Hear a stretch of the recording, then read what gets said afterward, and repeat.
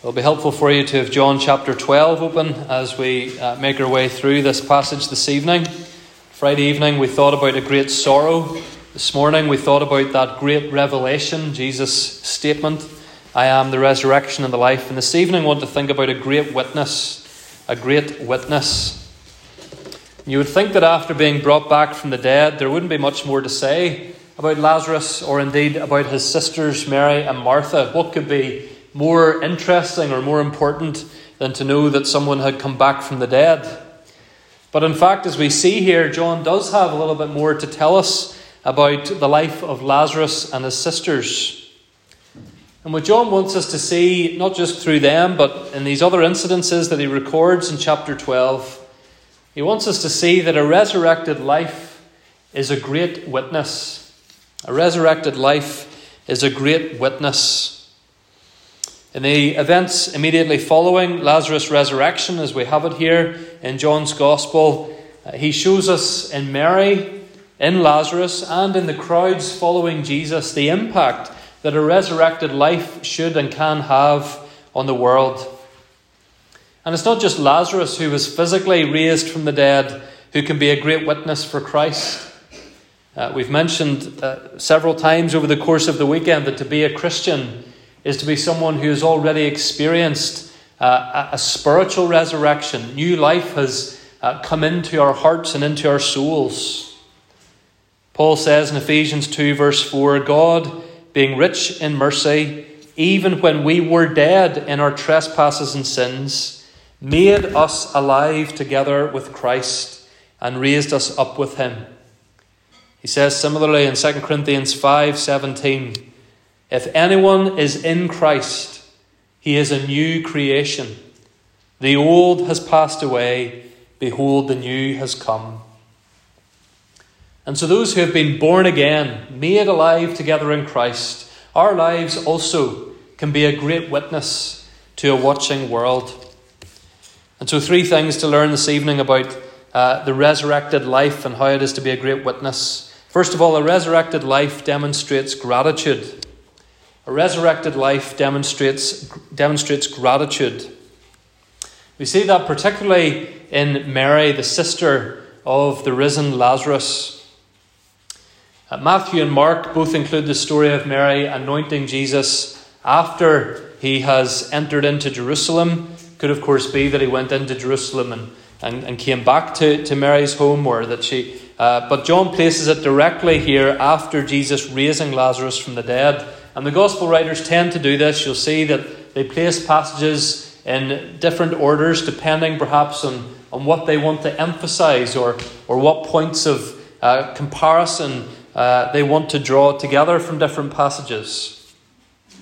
And one of the reasons I think that John places this story where he does in his gospel is because he wants us to see the impact that the resurrection of Lazarus had on Mary.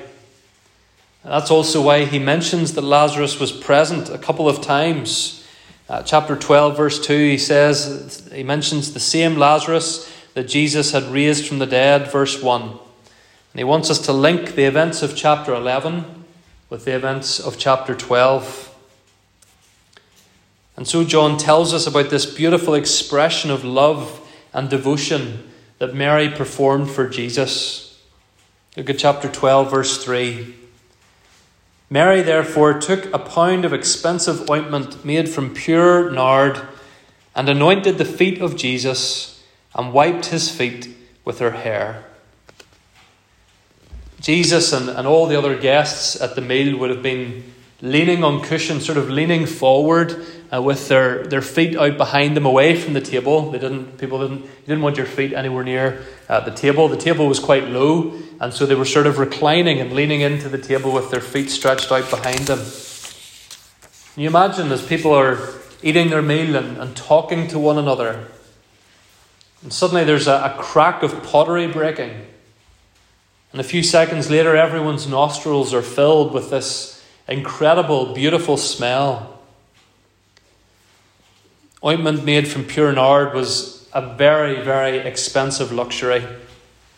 It was most likely imported all the way from the land of India, which means that either Mary's family were very wealthy, or this is a precious gift that has come into their family somehow, maybe an heirloom that's been passed down the generations. We read in verse 5 that it was maybe worth 300 denarii, a year's wages.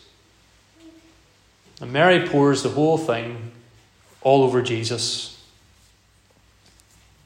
Matthew and Mark tell us that she anointed his head first. Mark 14 verse 7 says that she anointed Jesus really from head to toe. And John focuses on the fact that she anointed Jesus' feet, because washing feet was, of course, the job given to the least important servant in the house. Only the lowest slave in the house would have to touch someone's feet. And this is Mary saying to Jesus, this is how much I love my Saviour. This is Mary saying that she wants to hold nothing back from Jesus. She is entirely devoted to Jesus. She humbly serves Jesus. But surely also, friends, she's saying thank you to Jesus. Not just for giving her back her brother, but for giving her her salvation. Mary was a very thoughtful person. We know that from the story about her and Martha that Luke records in his Gospel, Luke chapter 10. And it's interesting that John mentions here that Martha served. And having read Luke chapter 10, you think, well, of course Martha served. That's what she loved to do.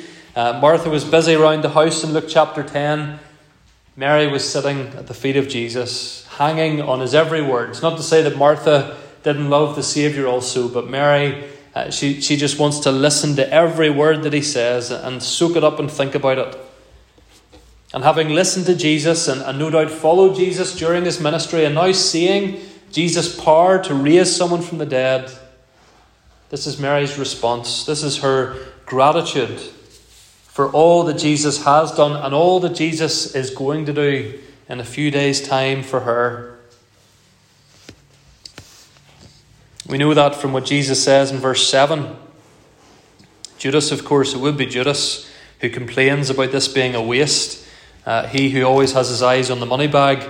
And whenever Judas complains about what Mary has done, Jesus steps in and defends her. Verse 7, leave her alone so that she may keep it for my burial. The Greek there is a little challenging, but the thrust of what Jesus seems to be saying is that Mary has chosen to use this perfume in this way at this moment because she understands what is going to happen to Jesus. Jesus' words tell us that he mentions his burial coming up. Mary knows by faith and from listening to Jesus what is going to happen.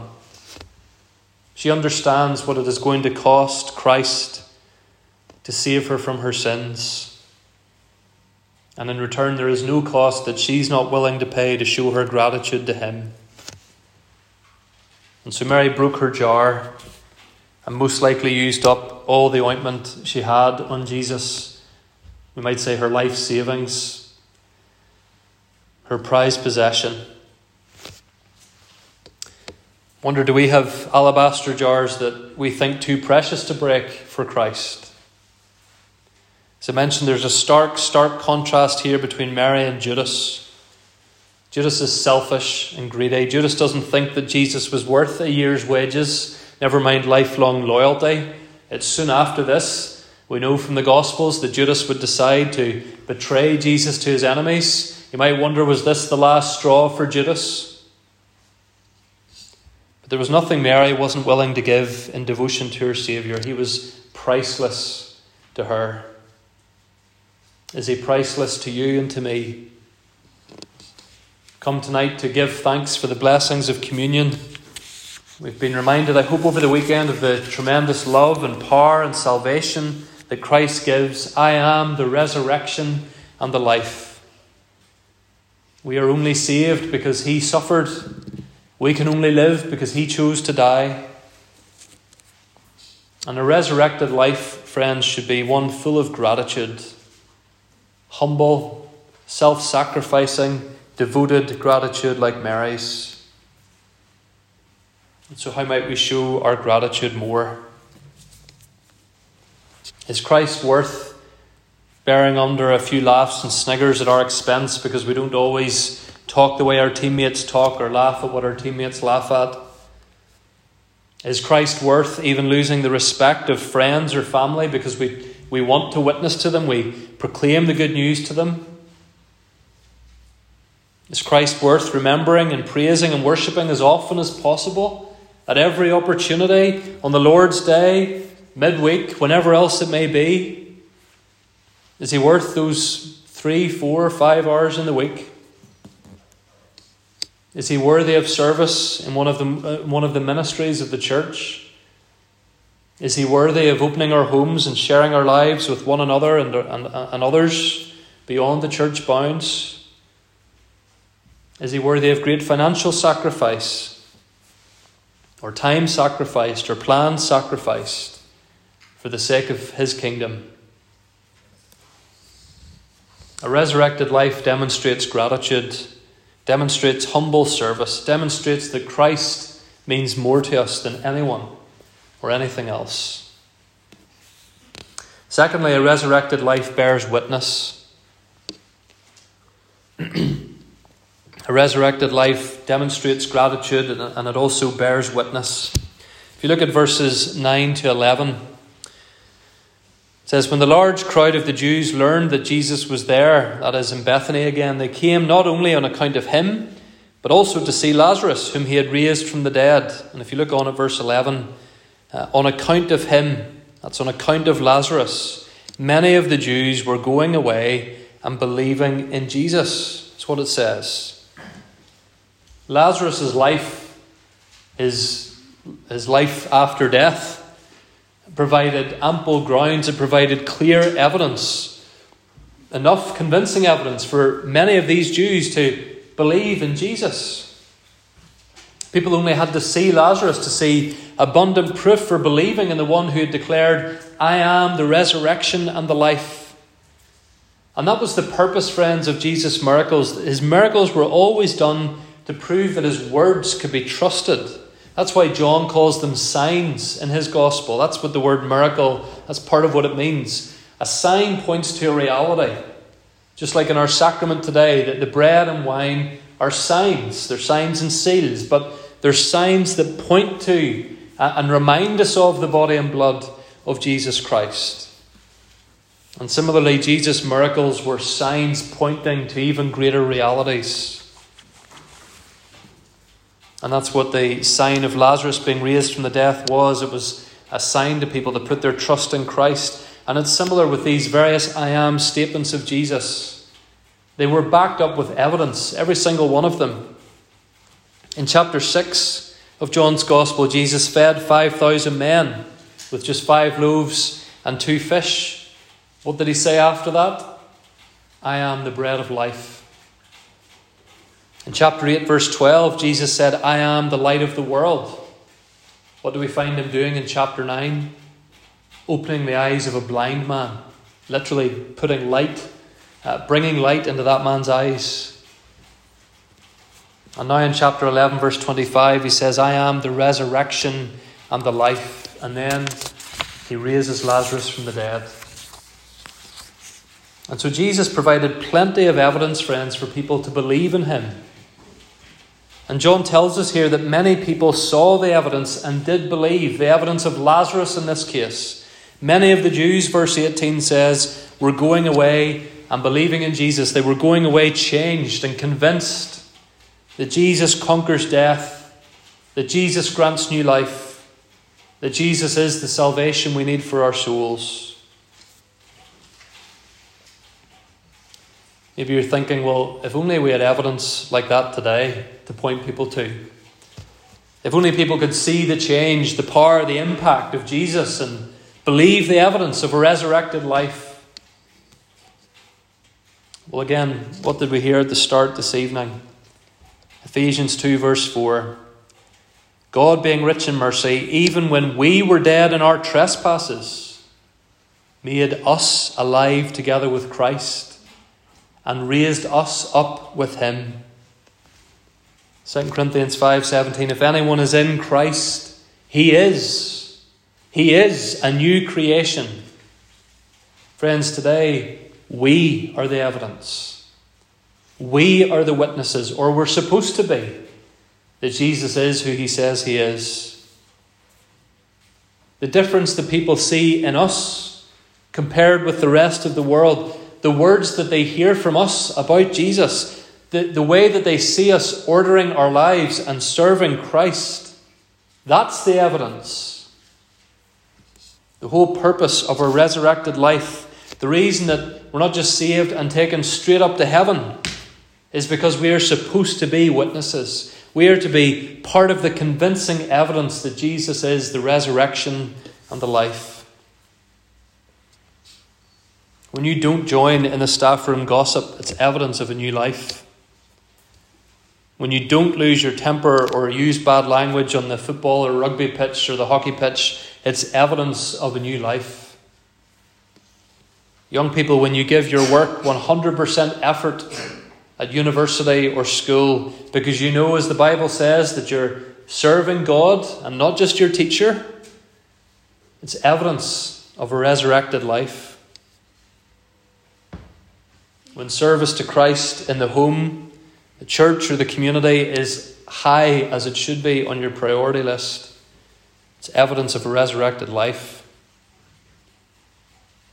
But particularly, friends, when we speak of Jesus' resurrection, we give the best evidence of the greater resurrection. And we must speak about him. We must open our mouths and share the good news. You've maybe heard people mistakenly say over the years, preach the gospel, use words if necessary. It might be very well-meaning, but it's a statement that doesn't make any sense. The gospel is a truth to be proclaimed. The gospel you cannot preach the gospel without using words. Yes, our actions are important. They should back up. We hope they're consistent with what we preach. But at some point we need to explain why we believe what we believe, why we do what we do.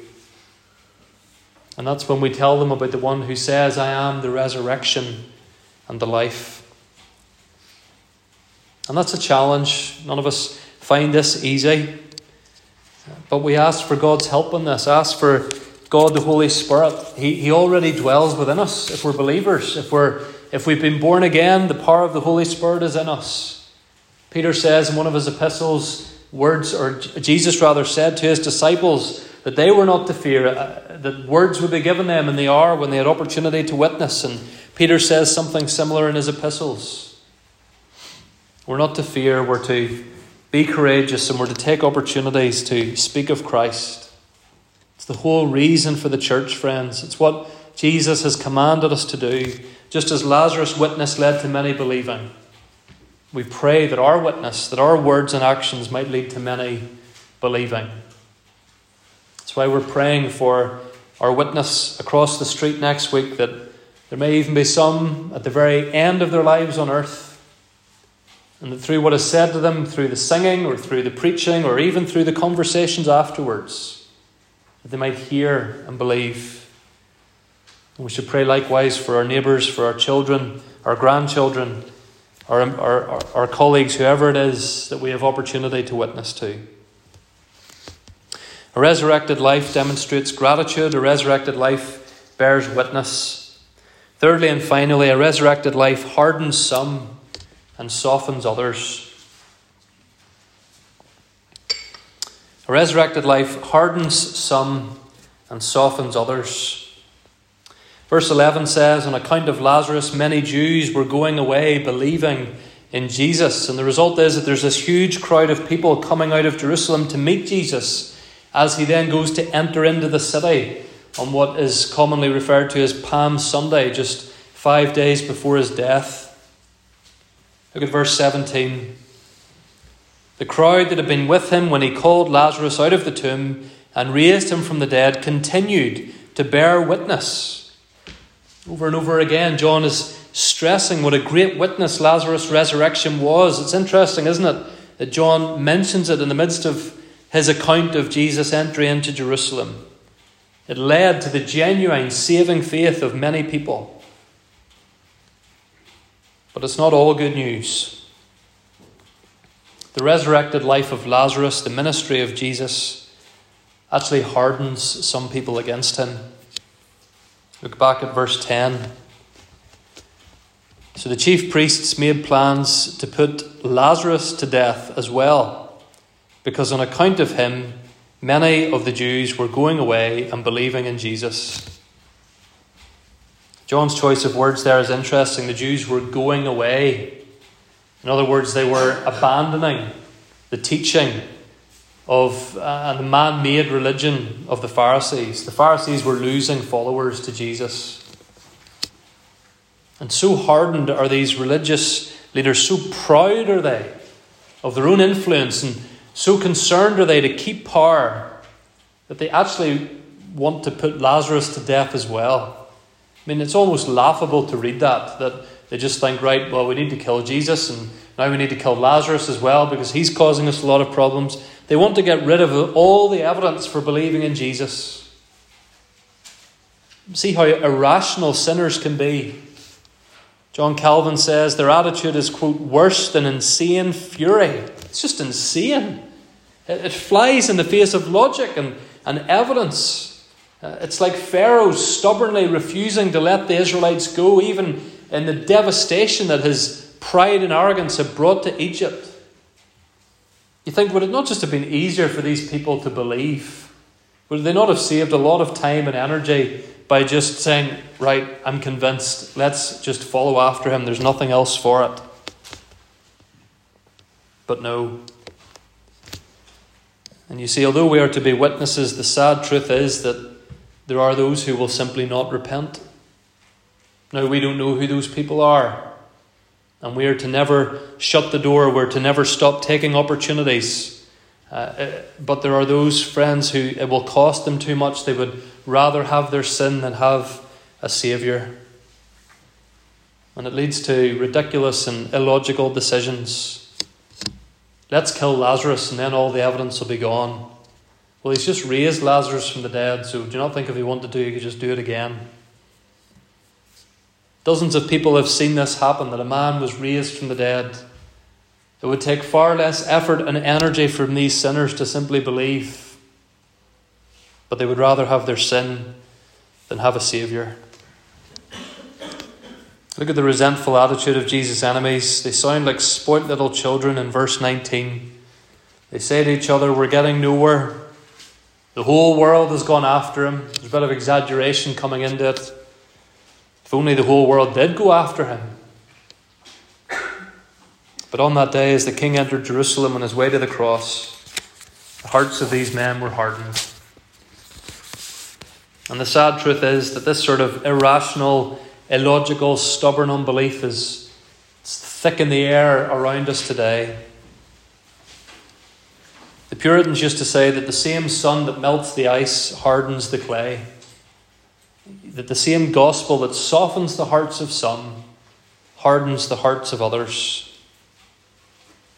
And even with the evidence of a beautifully created world, even with the evidence of Jesus' own resurrection, even with the evidence of Christianity still thriving after 2,000 years, atheists and secularists and followers of other religions and nominal good-living Protestants in Ulster still continue to harden their hearts. And in the worst cases, actually, some will plot harm and violence against those like Lazarus who bear witness. And you don't need me to really remind you of too many of those kinds of examples. You think of President Putin a few years ago in Russia, signed new laws into force making it illegal for Christians to share their faith with non-Christians. Some of you follow what's happening in places like Nigeria, Muslims slaughtering Christians for the glory of their so-called Allah, their so-called God. And in our own country, the obsession with sexual identity, meaning that Christians are ridiculed in the public square for beliefs that were commonplace until 10, 15, 20 years ago. And so-called churches compromising on their doctrines to fit in with society. See, that's all Satan, friends, wanting to get rid of the evidence of a resurrected life, still influencing the hearts of those who would rather have their sin than have a saviour. Maybe you're here this evening or listening this evening, and you're not really hostile to the resurrection in that way. You're not like the Pharisees. You wouldn't say that you hate Jesus.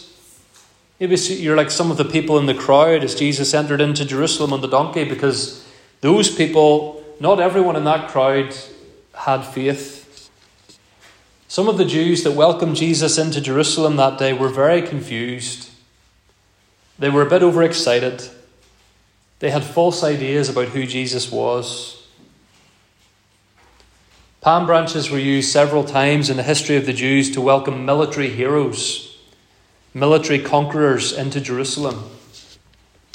Hosanna was a shout of hope in a rescuer, a mighty military hero. And that's what some people in the crowd wanted from Jesus. Someone to come and kick out the Romans and make Jerusalem into the military capital of the world and make the Jews into the great kingdom of Israel again. Some of the same people who were waving branches for Jesus on Sunday could well have been shouting for his death come Friday, when they realised that he wasn't the kind of Saviour they wanted. And so what about you? Maybe you've never really made your mind up about Jesus. You're interested in him. Maybe like some of the things that he has to say. You like the church. But you're not really too worried about repenting of sin. You're thinking that to become a Christian might require a lot of sacrifice. Being born again sounds a bit extreme. Maybe you think you believe if you just saw some more convincing proof. Well, take a warning from these men who saw a man raised from the dead and yet still were not convinced. If you hear his voice today, do not harden your heart. If you do not know Jesus, if you haven't asked for forgiveness of sin, do not harden your heart at this fresh opportunity you have to repent and believe. And for those of us who are Christians, who genuinely want to serve and follow our Saviour, we're not to be discouraged. It does sadden us when we see hardened hearts, but it shouldn't sadden us or discourage us to the point of giving up on our witness. Our job is not to convert, to simply witness. A witness takes the stand in a court of law. All they can do is tell the truth. The verdict or the outcome is out of their hands. And it's the same for us. We take every opportunity. We pray for courage to be witnesses. But only God can change hearts. But be encouraged this evening.